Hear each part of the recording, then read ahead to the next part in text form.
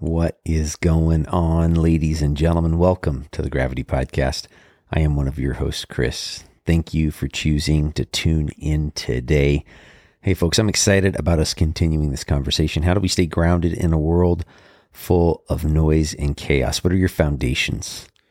What are the things that keep you from getting carried away? And that's our goal here on the podcast, is to bring guests and topics to you that's going to help you stay grounded, help you get through all that noise and chaos. Today's guest, I'm excited for him to be on the show. I had the opportunity about 1.5 years ago to interview him for a Police One magazine article.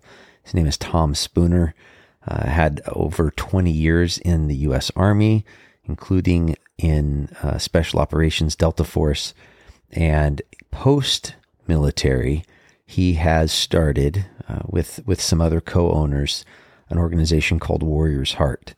You've either heard me talk about them before, or you've seen me wear the hat of Warrior's Heart. So I learned about this during that first interview, about the amazing healing power going on at Warrior's Heart, an inpatient recovery center for both alcohol dependency and then either TBI or post-traumatic stress injuries.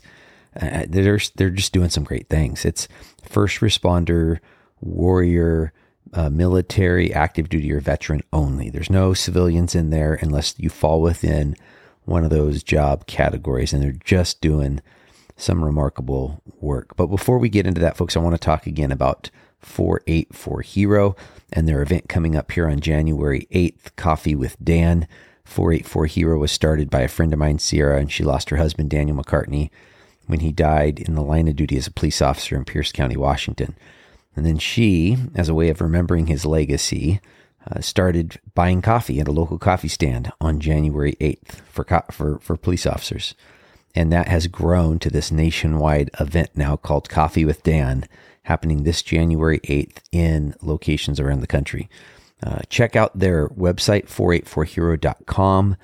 If you're a law enforcement officer, maybe there's a coffee shop in your area. Here in my area, Benton, Franklin, Walla Walla counties, Pierce County, I'm forgetting some, Kootenai County, Spokane County. All these places are places where if you're a law enforcement officer on January 8th, you can go get a free cup of coffee. Check them out, 484hero.com, to find out where you can go to do that.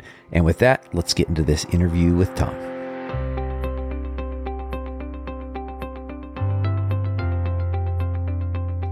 Tom Spooner, welcome to the Gravity Podcast. Thanks for having me, Chris.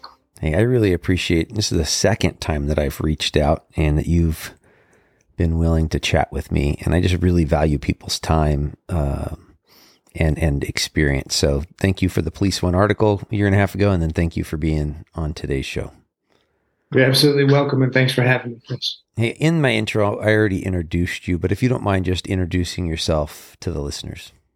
Yeah, my name is Tom Spooner. I am one of the co-founders and president of Warrior's Heart. I love it. You spend a little time in the military and you have a family, right? I do. I like I have it. all those things. All right. Well, what started, what brought you to that partnership at Warrior's Heart? The partnership at Warrior's Heart. What got you involved? What caused you to be part of? So the whole story? I'll just go through the whole. Yeah, we got it right. You can start wherever you want, Tom. Yeah. So to get to Warrior's Heart, it's my military career, but also my military career was I got sober back in '92 after 2 years in the Army. So I have always had this passion for sobriety and for helping out, folks get there that was hopeless as I was, super high functioning, professional life. I was killing it, but personal life, killing it the other way. Yeah. So once I got sober, and I was just very passionate about that. That carried throughout my military career. Whenever I got out of the military, I was very involved in veteran suicide, and again, focusing on the chemical dependency part. And but at the time, I was just helping guys out, kind of one-on-one, that kind of deal, doing some speaking, that kind of stuff. But really, what I was doing to pay the bills was working off my resume. I was pistol, carbine, sniper, CQB, mainly with law enforcement, for about 5 years. And during that time, I was also put together events, we call them fun and guns, for uh, like YPO different organizations that civilians can come and kind of have a military experience, some shooting. And we did a really tough one back in 2013. And one of the guys that was part of that course was a guy named Josh Lannon, who ended up becoming my partner, in Warrior's Heart. So that's kind of the broad strokes as far as how we got to what would even be the idea of what became Warrior's Heart. Wow, I didn't realize that part of the story. So you guys are at this event and there's just some conversation that goes on, and you guys realize that you guys are kind of going in the same direction with your Absolutely. hearts. So with and the event was like a 3-day event, and it was impressive. I mean, a lot of physicality. I mean, so we really got to see what the people that enrolled. There was about 12 of them. What they were all about, and it was a great event. But the funny thing is my only intention was I was trying to pay the bills. You know what I mean? I'm trying to make money. And then with Josh, his only intention was he loved doing military type training. He'd done some SEAL stuff, and then he came and he had ours. And so, two completely different goals, no intention of like, hey, let's get together and come up with Warrior's Heart. So, and that's what we've always seen whenever it comes to goals. You pick out a goal and you start moving in that direction. And usually what you run into at a 90-degree angle is really the true purpose, so, but you have to be in motion. So he was in motion to get training. I was in motion to make some money. So afterwards, Josh and his wife, Lisa, at that time, they had successfully run high quality, high level of care, drug and alcohol rehabs in Utah and Arizona. And we met, and afterwards it was kind of like stepbrothers, like, hey, you want to go do karate in the garage? Like, yeah, so it's like, hey, I run rehabs, and we were at the time they were thinking of their 7th one, was going to be for veterans only, because we really got into the event. We did what we call a veteran experience or a warrior experience, where we tell a story, where the kind of stories that we don't even really talk about amongst ourselves, to the community members, with the intent of like, hey, this is really what goes on. Like, yeah, you see all those pretty awards and they sound very heroic and they're very accurate. Now let me tell you the rest of the story. So one of those kind of stories. So it really opened them up, the whole group there, of like what the cost truly is, voluntarily, but still nonetheless a cost. And a lot of guys are and gals, are moved at that point, like, well, what can I do? So that happened with Josh and I. And then summer of 2013, we flew, me and my wife and 2 boys, out to Arizona to meet Josh and Lisa and their family, to see if we'd be compatible, because we knew what we were going to get into was going to be really hard to do, something that hadn't been done before for this population, and so we were compatible, and we kind of just kept growing it along. 13, 14, 15, we actually found the property. And then 2016 is when we got our license, April of 2016, and started treating guys and gals. And since then we've had a little over 2,800, come through. So again, man, it's like some Forrest Gump stuff, Now I want us to get into that. And for folks, man. I know for folks in the military community, I mean, I've heard this from other people, so I don't mean to speak out of turn at all, but like, you have a reputation, just like you, in a good reputation for being a true operator within the special operators community. That's what I've heard other people say, at least. Can you maybe give a little bit of background for the listeners in case they don't know who Tom Spooner is? What did you do in the Army? Yeah, absolutely. So and I'm glad you heard good things.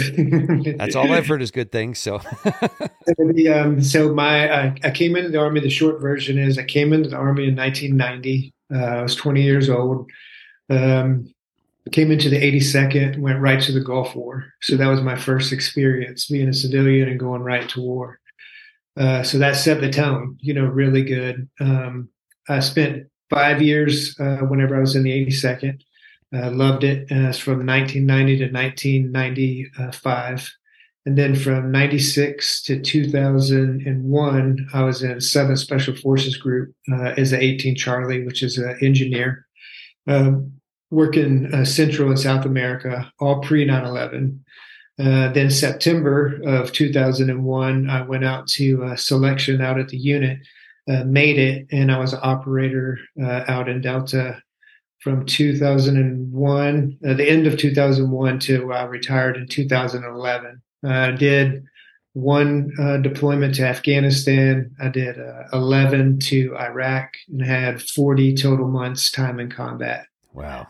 So experienced a whole lot of that of my military career. At the end of my military career, I was pretty banged up.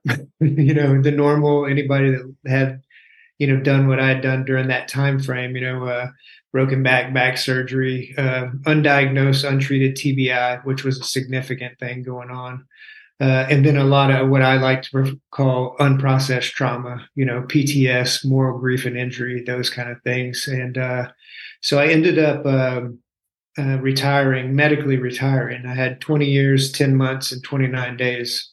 Not that I was counting, but I ended up doing that. And then again, just on my full military piece of it, I ended up, suffering pretty greatly there at the end. The only reason why, in my opinion, the only reason why I didn't kill myself was because I wasn't struggling with the chemical dependencies, because that's usually the trifecta between TBI, PTS, and then self-medication, is really what gets guys and gals there quick.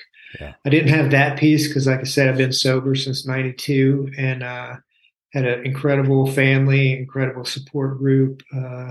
So I started doing all the therapies. I started attacking even at the end of my career because it was over for me, and I really didn't want it to be over. I'd planned on staying in for 30 years, man. I was a super lifer. You know what I mean? I loved anything and everything about the U.S. Army, and especially special operations that I got into. But it was, between my body, I had broken back surgery, brain, I had a whole lot of things. So I ended up getting medically retired. But even in my transition before I got out, I already started seeking treatment, like in a TBI rehab facility. I was getting cognitive therapy, vestibular therapy, psychological therapy, and I even had to get on some meds for probably about 8 months. The thing about it is, that stuff works. Yes. In my experience and everyone that I know, that if you apply yourself to mental and emotional and spiritual healing, help, training, whatever you want to call it, man, you get a great results from it. And so I did. So I started getting better because I was really bad off there for at least about a year and a half, where I didn't know where I was at times.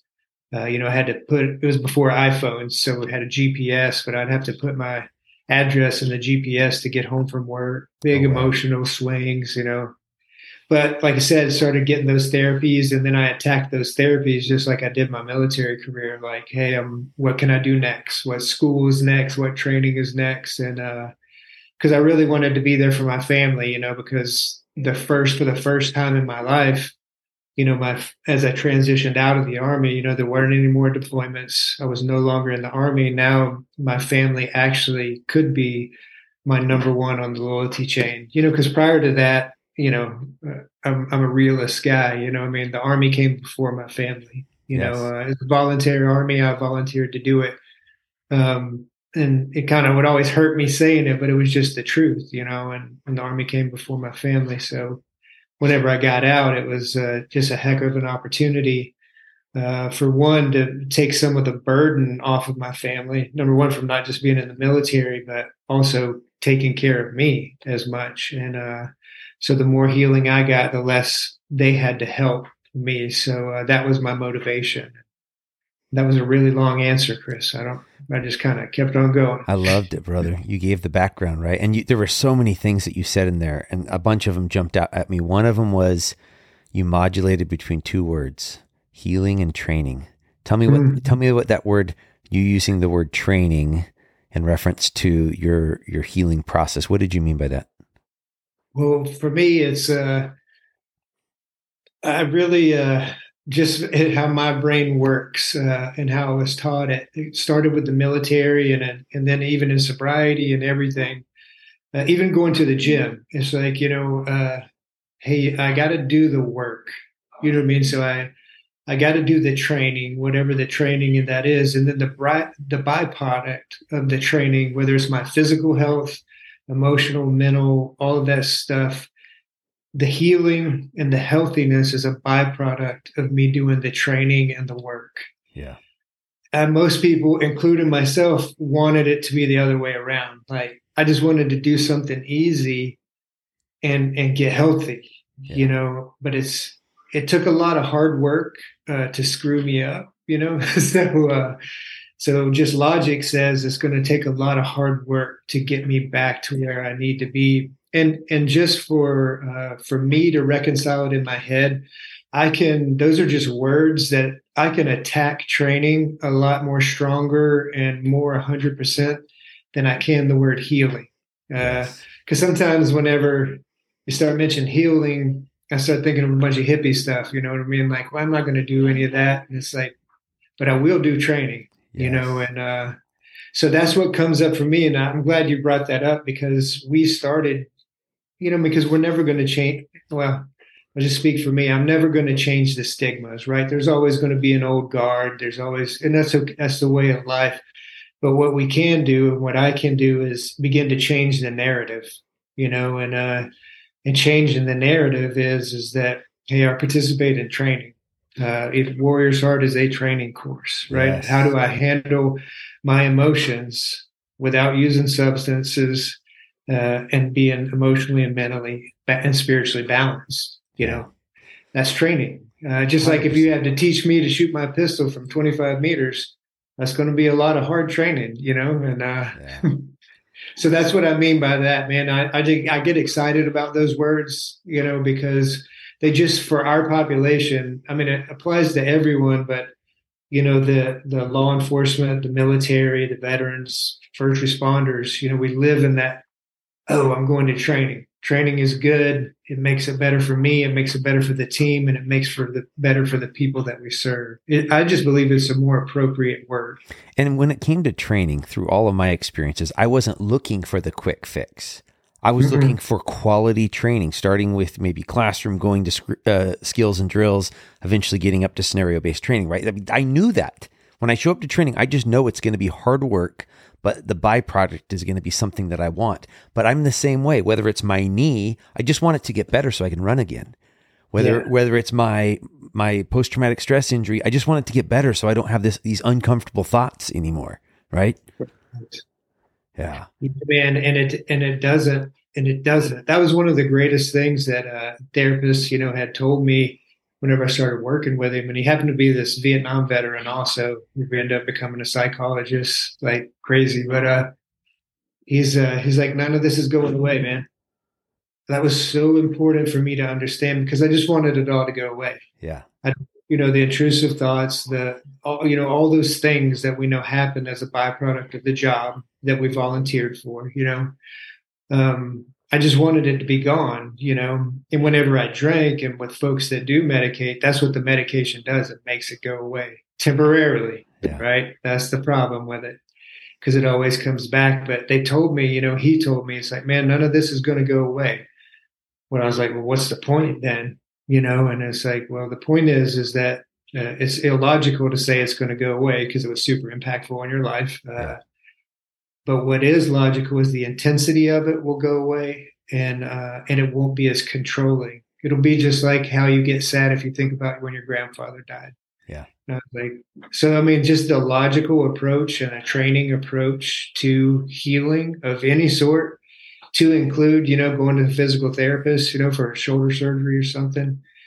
It just, I don't know, it fits for me and it excites me, obviously, because as soon as we started talking about it, because I love to train. Like you said, it's going to be hard, but the results that I'm going to get, man, is going to take me to that next level. And then I can go and do even more training and then more, I really think that's going to be a big key for this, to to reducing the stigma. I agree with you. I don't think we're going to get rid of it. I really felt like we'd been coming a long way.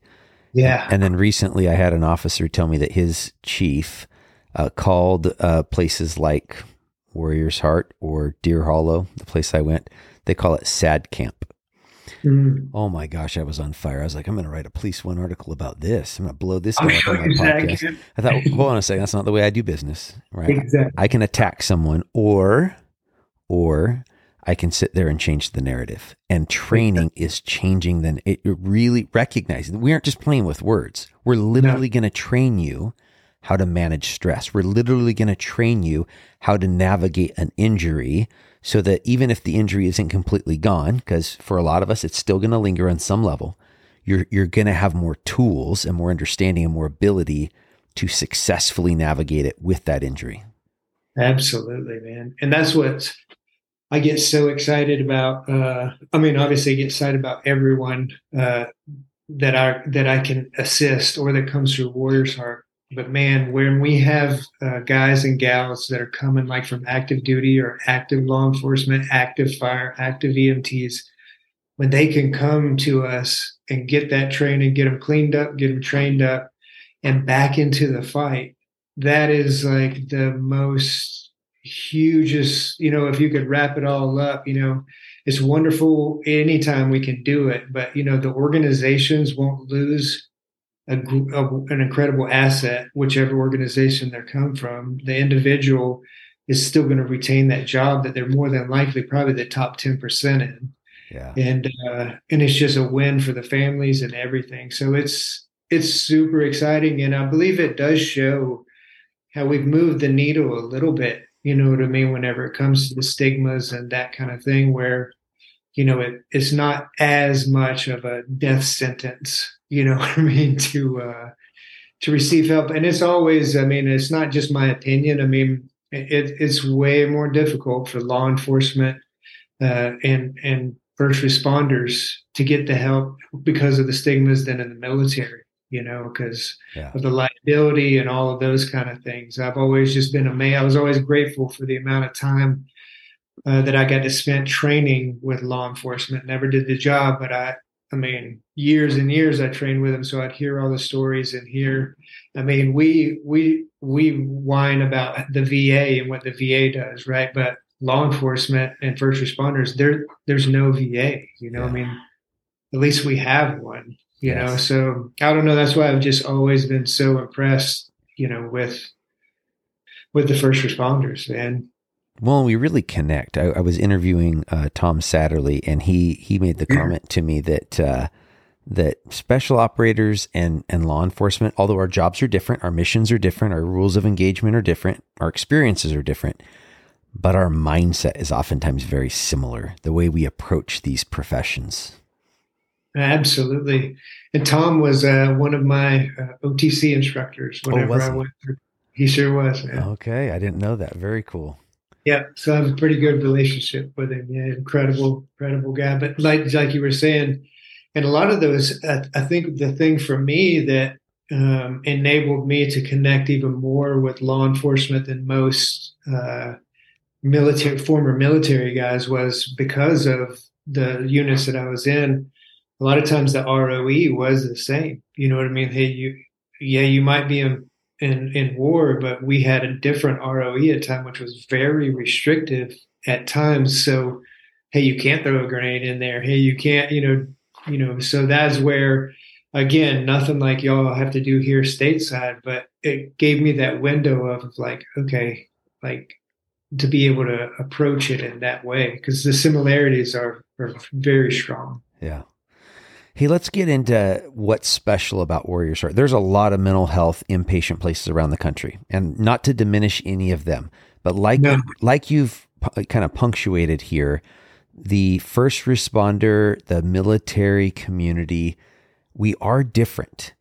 And really, I like Doc Springer. She talks about tribe and how we kind of have a tribe, and you're either in our tribe or you're not in our tribe. And so if you try to bring in a veteran, active duty, or a first responder into a setting with general population folks, great people who are also trying to heal, it isn't potentially going to go well. I mean, that's what I'm hearing. That was the reason for creating this first responder military only environment. So what's different?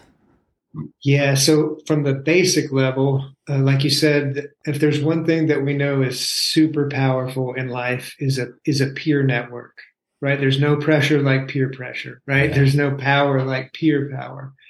So it's so just from that aspect, like you said, if even though it's military first responders, um, even though there's a lot of differences in there, but the majority of it is the same because we've all been to an academy or basic training. We've all been to training. We've all been in these different situations. So if you keep that population together, it immediately creates an immediate peer network. Like you don't have to talk about mentorship, right? Because that's just what we do. Yeah. Like if you're newer than a guy, you know what I mean? If you've been there longer than someone, just, hey, you're going to go right in and help. You know what I mean? It's not things, there's certain things that we just do as being servant leaders that we are, So one of the main things is having that peer network.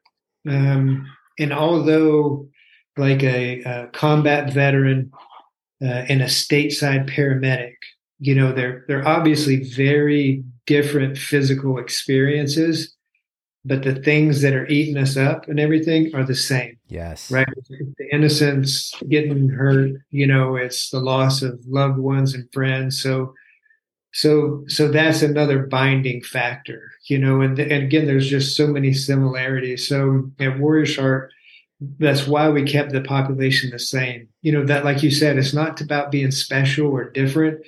It's literally in order to create a peer network. Because like you said, if it's a law enforcement, next to someone that's a drug dealer, even though, like you said, we all got to learn and do the same thing, there's not going to be a peer network, or if it's a combat veteran with a lawyer, it may be a friendship, but there's not going to be that deeper twine. So that was the one piece of it that makes it different and so important.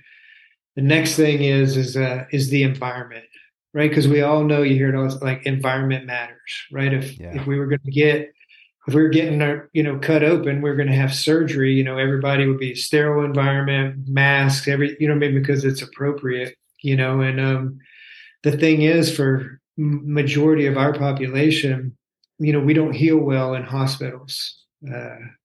There's usually a moral grief and injury tied to a hospital, and some, whether from ourselves or buddies or that kind of stuff. So although very needed, and thank God for them, whenever it comes to this level of care that needs to be provided, environment matters. So hospital settings don't work. So Warrior's Heart's the opposite of that. I mean, I'm not exaggerating when I'm saying it's like a resort. You know what I mean? It's very open. It's very encompassing. And it has the wood shop, metal shop, art, lakes, everything that we need in an environment that promotes healing, just the environment in of itself. And can we just keep ripping through? Yeah, keep going. We come back to them. The other thing that makes it different is that we're a dual diagnosis treatment facility, meaning our primary diagnosis is self-medication or chemical dependency. So you have to be struggling, because that's our primary license, right? It's dictated by our license. So primary is chemical dependencies, and secondary is PTS, moral grief and injury, mild TBI, all the other alphabet soup stuff, that comes with it. Yeah. So that at Warrior's Heart, that's what we do. You guys will get a chemical dependency counselor, and they'll get a dual therapist, an LPC or a social worker piece. And the thing is because we know that you can't treat one without addressing the other, right? Is it my chemical dependency that brings up the trauma, or is it my trauma that brings up the chemical dependency? Chicken or the egg? It's like, well, hey, how about if we just treat both of them? Yes. Then we'll get to then who cares what came first and last? We know, I mean, we're whole people. Yes. A lot of places, like if I go over here to treat my alcoholism, let's say for me, they don't want to talk about that PTS and that war stuff. Hey, we're just going to focus on that. And it's like, well, okay, and it's good. It's not by any means bad. Like I said, we never badmouth anyone, but the idea was doing it both, and that's what we do here. And you had mentioned something too that with this population, and whenever it comes to treating like PTS and moral grief and injury, there's an approach that we use with this population, and that's that we're volunteers, not victims. Oh, I like this. Yeah. So, what I'm saying? It's like, because even though a lot of the things we've experienced happened to us, we were victims to a situation, but we volunteered to be on the job. Yes. That put us in that situation. So even though, the healing factors are all the same, the approach is much different. Like if you came to me and approached me and began your treatment to me as a victim of PTS, I'm just going to get mad and walk out, because I'm not I'm not a victim. But if you come and approach me as like, hey, Tom, you volunteered for this. This happened.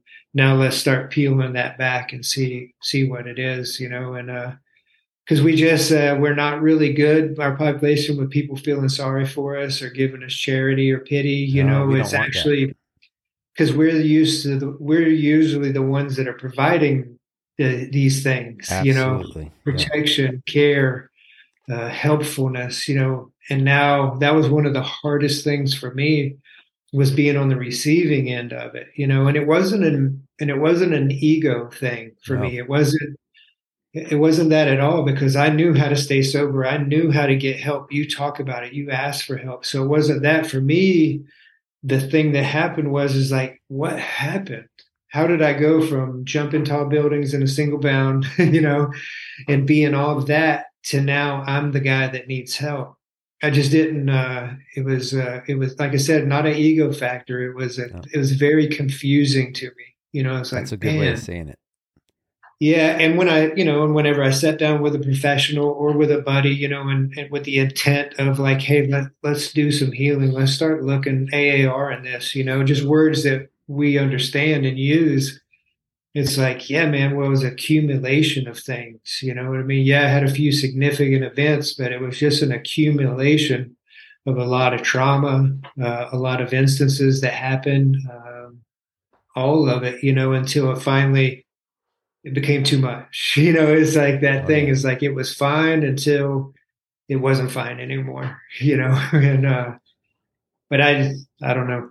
Yeah. Well, you said a few things there. First of all, folks, if you're questioning whether Warrior's Heart looks like a ski lodge or not, you can find it on Amazon. Get on there. They have a great documentary, or you can just get on their website. And I'm telling you, I haven't been there in person, but I've done my digging, and it is very different than a traditional inpatient recovery place. And I'm just speaking from my own experience. So, absolutely beautiful setting. I think that's a huge start piece, because like you said, we don't traditionally do good in the sterile hospital environment. You need to cut out a piece of my body. Yes, I want to be in a sterile place, but short of that, I want somewhere that I feel comfortable. I feel safe. I want somewhere that I feel safe. And that's going to help me. There was something else that you were saying there in reference to, you were talking about help. I responded out one time as a police officer to a medical emergency. I got there before the paramedics, and the patient was a nurse, and likely someone had spiked a drink. Likely someone had spiked her drink is what I think was what had taken place. And she was very, very, she was struggling when I showed up. I knew her, and she was struggling because that's her job. Her job is to help people in medical emergency, right? And now she's the patient, and that's hard. And I don't think it is a pride issue. I mean, granted, I guess it could be a pride issue for some people. For a lot of us, I don't think it's necessarily pride, like you said. I think it's this confusion of time out. No, I'm the one that's supposed to be the helper. Right. And now I need help. And that's where I think we pause and go back to what we talked about before. Let's just change the word. You need training. And we have some really good trainers that we call therapists, peer, or peers sometimes that can train you through this to help you get better. Absolutely, man. It's because that was the part, and what got me when you were talking through that scenario, what got me through that portion of my scenario, exact same thing, was another warrior, was another good buddy of mine, whenever I was telling him what was going on, and he would say like, "Hey man, you need to get help." And I would push back on it. Like, nah, you think so? I don't really think so, because I just had so much of like, that really can't be where we're at right now. You know what I mean? It was, because I've always been in like all of our types, I've always been able to figure it out. Like, just keep pushing, don't give up. Like, just like, you'll break through, you know what I mean? Like, just keep going, so it's kind of, and that methodology had worked, you know what I mean? Throughout. And then I hit that spot, where it was like, finally my buddy, relentlessly on me. And it's like, yeah, man, you need to get help, until I finally was like, you know what, man, you're right. And it had to be one of us, because I'm not going to listen to someone that, you know what I mean? That I'm not going to, I'm not that good. I'm not that big of a man. I mean, I can just be honest about that. It's not that, I don't think. It's trust. Here's the thing. With other warriors, you trust them. That's right? true. And that's what it is. I have to trust that you understand. Right. Yeah. And if you are a warrior in a lot of these different categories, whether it be military service, first responder, then it's more likely that I'm going to trust you. I can trust a civilian. I can, but it's going to take a lot more time, and they're going to have to prove it to me. And it's not like I'm like coming with my arms crossed, prove it to me. I'm just telling you, it just is what it is. Like, people that are from these other communities, I trust them more, like right off the shelf. And so the chances of them looking me in the eye and going, I get it. Yeah. I struggled with those type of calls. I struggled with that experience. And let me tell you about the training that I needed to get better. Right off the bat, I'm listening. No matter what they're about to say, I'm listening because I trust them. I had someone recently, and the people that have reached out to me, so I'm only 6 months into my stuff right now. Right. And we talked about this before hitting record. But just 6 months ago, I was not well. And I called someone. I called a warrior that I trusted and who had gone off to a recovery center. And he told me, just like your friend told you, hey, you need to make the call right now. You need to call intake and talk to them right now and see when you can get a bed. And I was like, no. I have a 25-year wedding anniversary. I have the family vacation. I got to do these things. He's like, nope, not the bigger priority. Why did I listen to him? Why did I hang up the phone and call? It's because I trusted him. He had been through this before me, right? He had gone somewhere and had healed his brain. And I was like, you know what? I'm not well right now. I gotta trust this guy. Yeah. And then it removes from the receiving end of it, it removes all the excuses. Like, if I have someone that I know that loves me and I trust, and they're telling me what I need to do because they too have walked that path, it takes away all my excuses. Yeah. I'll just have to literally say no. You know what I mean? And that's just dumb. But literally that's the other piece of it is like, man, the only thing that this person wants is for me to have a wonderful life, my family to be happy, wants nothing from me. And I'm going to tell him no. Yeah. Like that, and that's an extra level there, I really look at it like in my parenting, my kids, when we're younger, it's hard for us to get feedback. It's harder, at least I'm going to speak for myself as a teenager, for me to listen to that parental advice and really to soak it all in. Because at the time I'm like, you don't really understand, Dad. Like, that was a long time ago that you were 16 or 17. And I've even seen it with my daughters.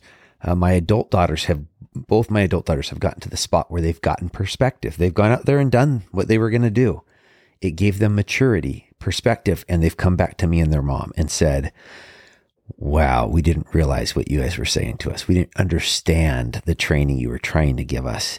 Now we understand it, right? And so as I continue in life, I want to surround myself with men and women that I trust and that can tell me I'm being a knucklehead and give me some advice that's going to grab my attention. Because here's the deal. I ain't perfect, right? Yeah. Like, and I'm going to continue to need training.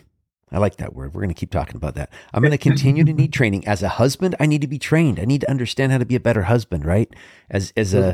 With my post-traumatic stress, I need to continue to get training in that as a dad. So I think that's just so huge, is to have people in our life that speak truth into our life. Yeah, I'm just like you, where it's a must-have for me.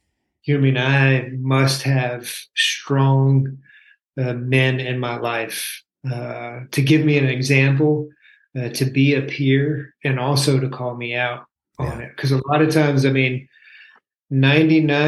of the time, if you ask me if you were to say, Tom, do you think what you're doing is right? It'll be yes. Yeah. Now that don't mean it's right. Because, and then because I'll have a plan, I've thought about it. I've got it mapped out. Here I'm going. And then a buddy of mine will be like, hey, what are you doing? I'm like, well, what do you mean? I was like, what do you think of this idea? And I tell them, and they're like, are you crazy? I'm like, maybe not a good idea. What do you mean? And then they're like, well, what about this? What about this? The parts in me that I can't see, the parts in a plan that I can't see, without, with just a fresh set of eyes on it. But like you were saying, is I know me, my strengths and weaknesses. I don't do well without that team. I do okay, right? I'm not going to go off the rails or anything like that, but I'm not going to be the best dad that I could be. I'm not going to be the best husband that I could be, the best brother. I'm the kind of guy that I require a team, and I love it. You know what I mean? I'm a team guy. I have been my whole military career, and I still am. I just work better on teams. Yeah. Well, there's all kinds of sayings out there that goes into that with, 2 heads are better than one, but that's what I experienced too, particularly when I was a member of our SWAT team. And then we have a street crimes team, criminal apprehension team that I was a part of. And it was what we brought together, right? All of our strengths that came together that allowed us to operate safely and effectively. And none of us individually. I'd always point out that when you had one SWAT team member show up, all you have is a dude with a gun. Right. You don't have a SWAT team yet, right? You have 2 of them. Excellent. You got 2 dudes with guns. Right? Right. They don't train as a pair of 2. They train as a team. And so you really have to have that full team showing up. Hey, I know for a lot of folks, there's still a lot of fear. The idea of going to inpatient, wow, I'm going to be one of those guys. Let's take away some of the mystic stuff, right? Let's talk about what is it like? Someone is not doing well. Maybe they have thoughts of killing themselves. Maybe they don't want to kill themselves, but they're just having intrusive thoughts of it. Like the image of it's popping in their mind. They're having anxiety attacks. They can't sleep, whatever it might be. They're using alcohol to try to calm it down. And then they wake up the next day and pick it right back up, obviously. What is it like if someone gets the courage, calls the number, it's going to be down in the show notes, calls the number to Warrior's Heart? What happens next? So what happens, they make that call, like we've all experienced the 1,000-pound phone, they finally make that call. And whether it's the individual or a loved one calling for the individual, they're immediately going to talk to a Warrior's Heart admission advocate. The reason why we call them an admissions advocate is because from the moment they get on the phone with you, they are going to be advocating for you. Do we want guys and gals to come to Warrior's Heart? Of course. But if that's not what is best for the individual that's on the other end of the phone, our advocate, they're your advocate right now from that moment forward. So that's a huge thing for me, and something that we're very proud of. They get on the phone with them. It'll be any questions that they have, if the family has. All the questions are answered, and they'll go through a little history, not like a full screening or anything, but they'll have a little conversation, make sure you meet criteria, and then they'll immediately go into action as far as how to get you in, what beds are available, when is available to you. So there's a process to it. There's the initial talk, then there's an initial phone screening, to make sure, because it's really important that we have the right level of care. that Warrior's Heart is the right level of care, Yeah. because we're not a higher level of care facility. And what I mean by that is we're not a facility that is a lockdown or hands-on. We're an open facility, so that requires a specific level of care, which the majority of our population are in there. So then they move to a screening, they'll get screened, and then they'll move to a contract with a date of coming into Warrior's Heart. Some folks drive into Warrior's Heart. Other folks fly into San Antonio, and we pick them up from the airport and bring them out to Warrior's Heart. So then they get on. So that's that initial, which is usually the hardest part is always at the beginning. It's hard throughout. Not gonna, doing all the type of hard training we're talking about. It's tough from the get-go, and the acts of courage that it takes. That's what I always say whenever it comes to this kind of stuff. I didn't have a lot of courage on the battlefield. I didn't need it because I was just good at it. You know what I mean? Like, I was built for bullets and fights, and it's that kind of stuff. The level of courage that it takes to ask for help, and then to go into motion, and then arrive here at Warrior's Heart. That's a huge act of courage that's just riddled with anxiety, and probably a panic attack along the way. And it's a lot of fear. You're going into just from the logical perspective, you're going into an environment that you don't know anyone other than this person you had talked to on the phone, who was on site also. But, and then so we bring them in, and one of the first things that we do whenever the first few days that guys and gals are at Warrior's Heart, anytime they meet a staff member, the first thing they're going to hear is welcome home. Because it sounds a little bit cliche, but it's not. Because as you know, as I know, as though even though we're physically here, mentally, emotionally, I'm not. Yeah. I'm not where I'm at. So we welcome them home, and then and then we begin the process. Of course, there's an inspection. You got to go through your stuff, make sure folks aren't trying to bring anything in. There's an orientation, because we all need to know what our surroundings are. Hey, where's the gate? Where's this? Because it just makes us feel more comfortable, Absolutely. And the staff that we have is absolutely incredible. And then whether you go into, you need, some folks need to be detox. We have our own detox here in Texas on site. And that could be from 24 hours to 6 days, depending on the usage. And then you begin the 42-day training program, where you get assigned 2 clinicians, battle buddy, and start the training, Yeah. Wow. I totally, what you were talking about when you said, on the battlefield, I didn't need courage. And I would totally agree with you, out on the streets of America as a police officer, responding to shots fired, anything else, that wasn't the time that I was ever afraid or that it took courage. It was the courageous things where it was kissing my wife goodbye. When I joined the military, when I deployed to Iraq, it was kissing my wife goodbye. That was the hard stuff for me. It was saying goodbye to the kids. Once I was on the plane, I was on mission.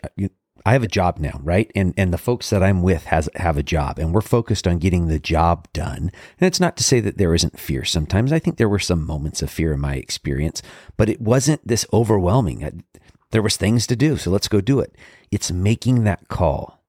It's booking that airline ticket, both for the training, for deployments, but I'm talking about now for getting to Warrior's Heart, man, making that call. That's probably a 1,000-pound phone. Yes.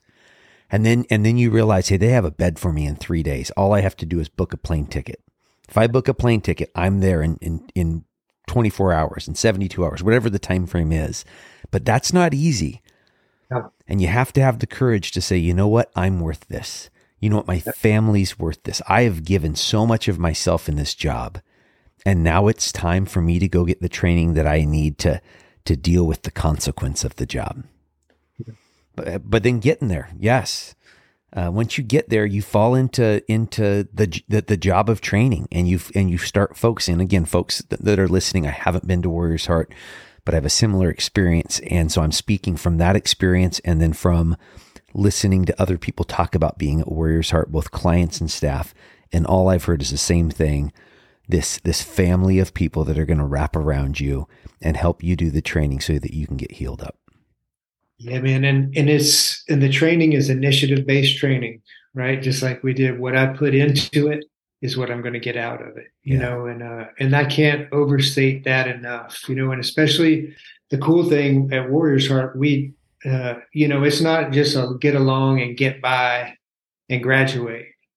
Like, it's hard. Like, we have a mission file, we have tasks, like, and if you choose to not participate, you know, we have a process. Obviously, we're not a zero defect, you know what I mean, treatment center, you know what I mean? But hey, if you get 3 behavioral interventions, you know what I mean, then you're going to get a board and then you'll get put on a behavioral contract. And if you still refuse to participate in training, you'll be administratively discharged. And that should be. Yeah, because the people that are here, the majority of them, you know, want to change their lives. Yeah. You know, everybody is on a different part of their path, right? Totally. And I always, especially for our population, go to Warrior's Heart is like any hard military course, right? Meaning some people show up, they get cleaned up, trained up, they're ready, they graduate, they're back in the fight. You know what I mean? They continue on. Other people fail a couple pieces of it, you know what I mean? Maybe need some retraining, you know, but then they end up getting to standard also. And then you have some folks that, like, they kind of weren't prepared they didn't really know what they were getting themselves into. So they're not quite ready yet. Yeah. So we meet everyone where they are. Yeah. We have obviously a program, a curriculum, you know, a flow of everything that we're going to do and deliver. But the big thing for us, you mentioned safe, right? I forget what we were talking about. For us, thing is like safety is that feeling of safety comes from security. Yeah. You know what I mean? So that's the thing that we do. We provide a secure environment, not just physically, but emotionally and mentally also, you know, that produces the feel safe, because only when I feel safe can I be vulnerable. And when I say vulnerable, I mean emotionally vulnerable. We won't ask anybody to be physically vulnerable. Yeah. And but now that I can get into that space, now I can really do some healing, because what we're trying to do is remind them of who they are, not who they're not, right? Because no one gets to rehab on an upswing, right? No one's like, man, I'm just doing so great. I've always wanted to check out this 42-day inpatient treatment facility. That never happens, right? Never on any of our goals list was, man, I can't wait till I go to rehab, you know, like not on mine, not on anyone's. No. So they come here at the lowest part of their lives, or one of the lowest part of their lives, right? So the thing is that we remind them of who they are, because they weren't always that way. You know, most of the folks that come through here are easily top 10%ers of whatever profession they come from. Yeah. Easily, you know, top 10%ers. And so it's about getting rid of all this baggage. It's about getting rid of all this resentment, all this fear, all this shame and guilt. So the whole thing that we're doing in the training is really just getting rid of shit we don't need, man. If it serves you, and that's what I'll tell guys today on property, you know, it's like, hey man, if what you're doing is working for you, right on. Keep on getting, but if it's not working, then what do you say we try a different technique? Yes. You know what I mean? So and that's one of the biggest things, because back to the peer network, back to that, because we don't run like a military camp by any means, but it has that same rhythm. You know, chow's at 07, or, you know, first meeting is at 07, chow's at 07:30. Hey, yoga's 8:30 to 9:30. Hey, 10 to 12 is class. You know what I mean? It's that same kind of rhythm that we've all been when we've been in an academy or training type environment, you know, so it facilitates it, you know, and it's long days, it's a lot of tough work. I mean, for me, it's the toughest of works. Like I said, when it comes on the job stuff, that's not hard, man. I mean, I loved it, but you want me to tell you about how I'm feeling or how I'm thinking or talk about something that's shameful or have me do all these exercises that make me uncomfortable, emotionally uncomfortable. Yeah. Like that's hard work. And that's why we balance it with gym time, that we have here, or going fishing, or working in the art room, or working in the metal shop, or the wood shop, or the canines. You know what I mean? It's because we have to have that balance of really hard work and then some depressurization times where I don't want to talk about my feelings anymore. I don't want to talk anymore. I just want to bang out a tomahawk from the forge. You know what I mean? Yeah. Like, so that we have to have that balance, and the ideal for us is that obviously there's certain and we had talked about training before too, where it's like, okay, there's many different ways for training, right? I can be self-taught, which is really painful and takes a long period of time. Like, again, back to whether it's shooting a pistol or getting mental and emotional health. You know what I mean? Like, there's some self-teaching that possibly could, but if I want to get better faster, then I get an instructor. Yes. It doesn't matter if it's a personal trainer in the gym. Like, I'm going to non-linear now get better than if it was just me on my own. Yeah. Now, if I want to up that game even more, I go to a schoolhouse, or into an environment, you know what I mean, where, hey, this whole month or month and a half, all I'm going to focus on is these things. Then my level of results from that intensity of training is non-linear to if I was just trying to do it on my own. And that's what was always so helpful for me with guys that were successful in helping me, is they kept it at logic. They didn't try to get all woo-woo and voodoo and complexities. It's just back to good, hard, old-fashioned training. Like, hey, we're going to get together and we're going to work, and it's going to suck at times. Yeah. Hey, you guys aren't just in San Antonio anymore. You guys opened up a second place on the East Coast, correct? Sure did. And on September the 11th, we had our soft opening. So it was really cool, obviously, date, as far as very tied together, September the 11th, we had our soft opening and we had our first clients in there on the 12th and 13th. Right now we have and that's in a little town called Milford, Virginia. It's about an hour northeast of Richmond, 45 minutes southeast of Fredericksburg. It's just south of Bowling Green. Okay. But it's we have about 14 clients there right now. We're just building up our staff. It's a 60-bed facility. Obviously, it's the exact same vibe, exact same space, exact same activities as Warriors Heart in Texas, in Bandera. We're just getting it up and going. So we're just trying to get more staff. Yeah. I love it. So if there's any staff folks that would like to work for Warriors Heart and they're in that area, feel free to reach out with that also. Now, what are some of those jobs? I'm obviously mental health professionals, but what jobs other than mental health professionals might people be able to do at Warriors Heart?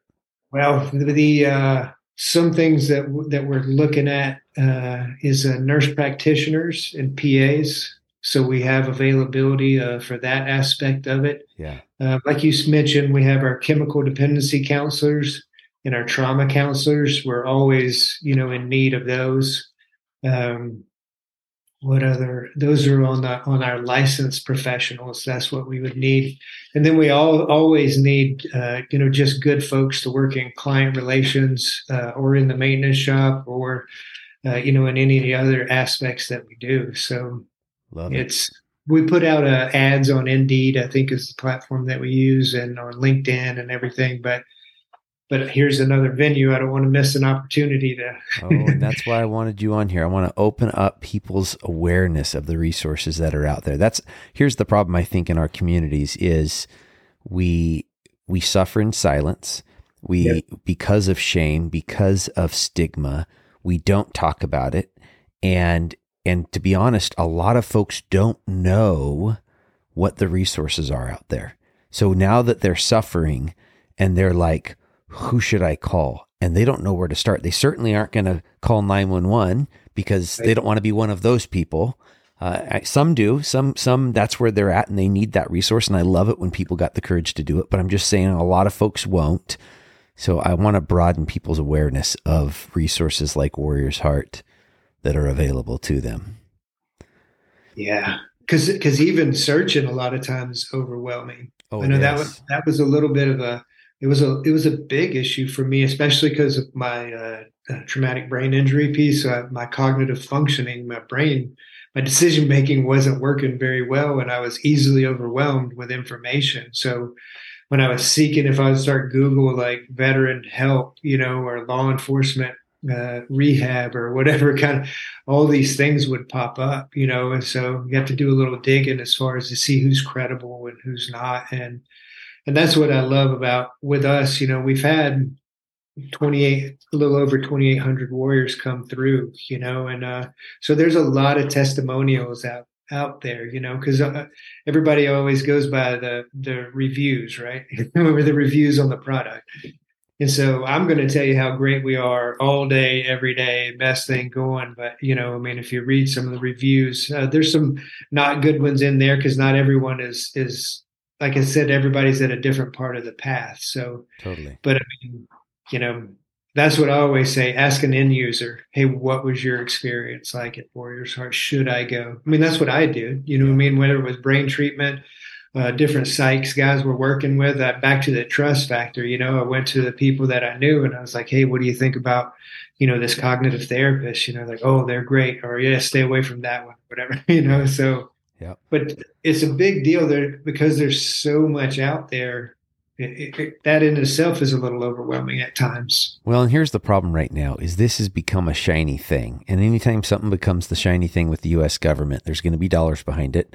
And so people are going to go after the money. And I'm not talking about any specific facility or therapist. I'm just saying when people realize the U.S. government's going to have some money to throw into it, all of a sudden a bunch of things get stood up. So I like what you said there about listen to the audience. And I like what you said about end user. Here's the deal. You send dudes or dudettes with PTSD or post-traumatic stress injury to a place. Some of us ain't going to like it. Some of us are going to get in fights and then we're going to get kicked out or we're going to leave and we're going to be like, that was a bunch of BS and I hate that place. Yep. Totally get it. Why? Because we all got some issues going on. So asking the end user, hey, you graduated, you got through it. Were there highs and lows? Oh, absolutely. I almost punched my therapist in the face one day. Okay, well, you didn't. How did it end in the end? I really liked the guy. He was a pretty cool dude. He was just pushing my buttons, trying to get me to do better training so that I could heal, so I could get to where he or she knew I wanted to be.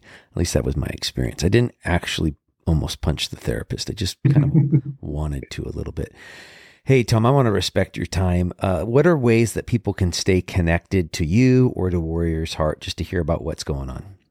The best way to stay connected would be just go to warriorsheart.com. That's got the current phone number on there. It's got articles. It's got reviews. It's who we are. It's got our staff on there. If you want to find out anything about Warrior's Heart, it's on that piece.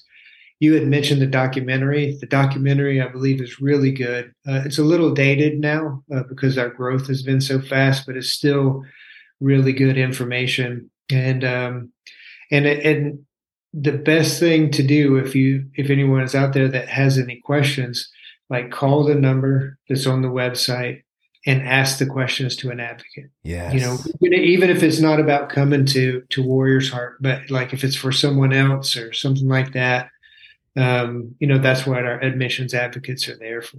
Yeah. Hey, folks. LinkedIn and Instagram and all of the different things. And, but it's always the human connection is always the best. Yeah.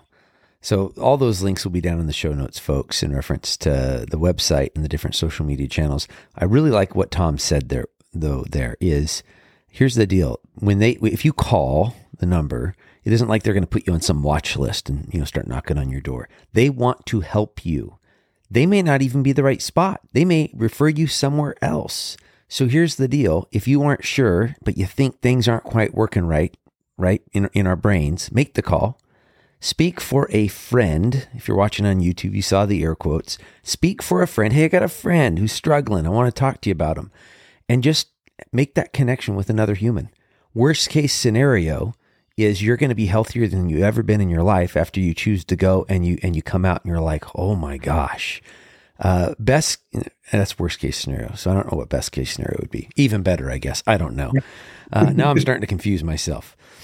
Tom, I really appreciate you. Time is my greatest commodity. I can't make more of this stuff. And you've now twice given me over an hour of yours.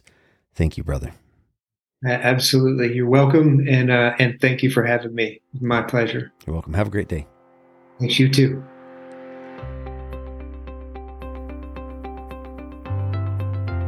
Wow, ladies and gentlemen, what did you think about my conversation with Tom Spooner? I really appreciate his willingness to tell his story and then to see what he's doing to have a bigger impact. What he's doing post-military in his life now to continue to take care of the warriors that are out there taking care of the rest of us.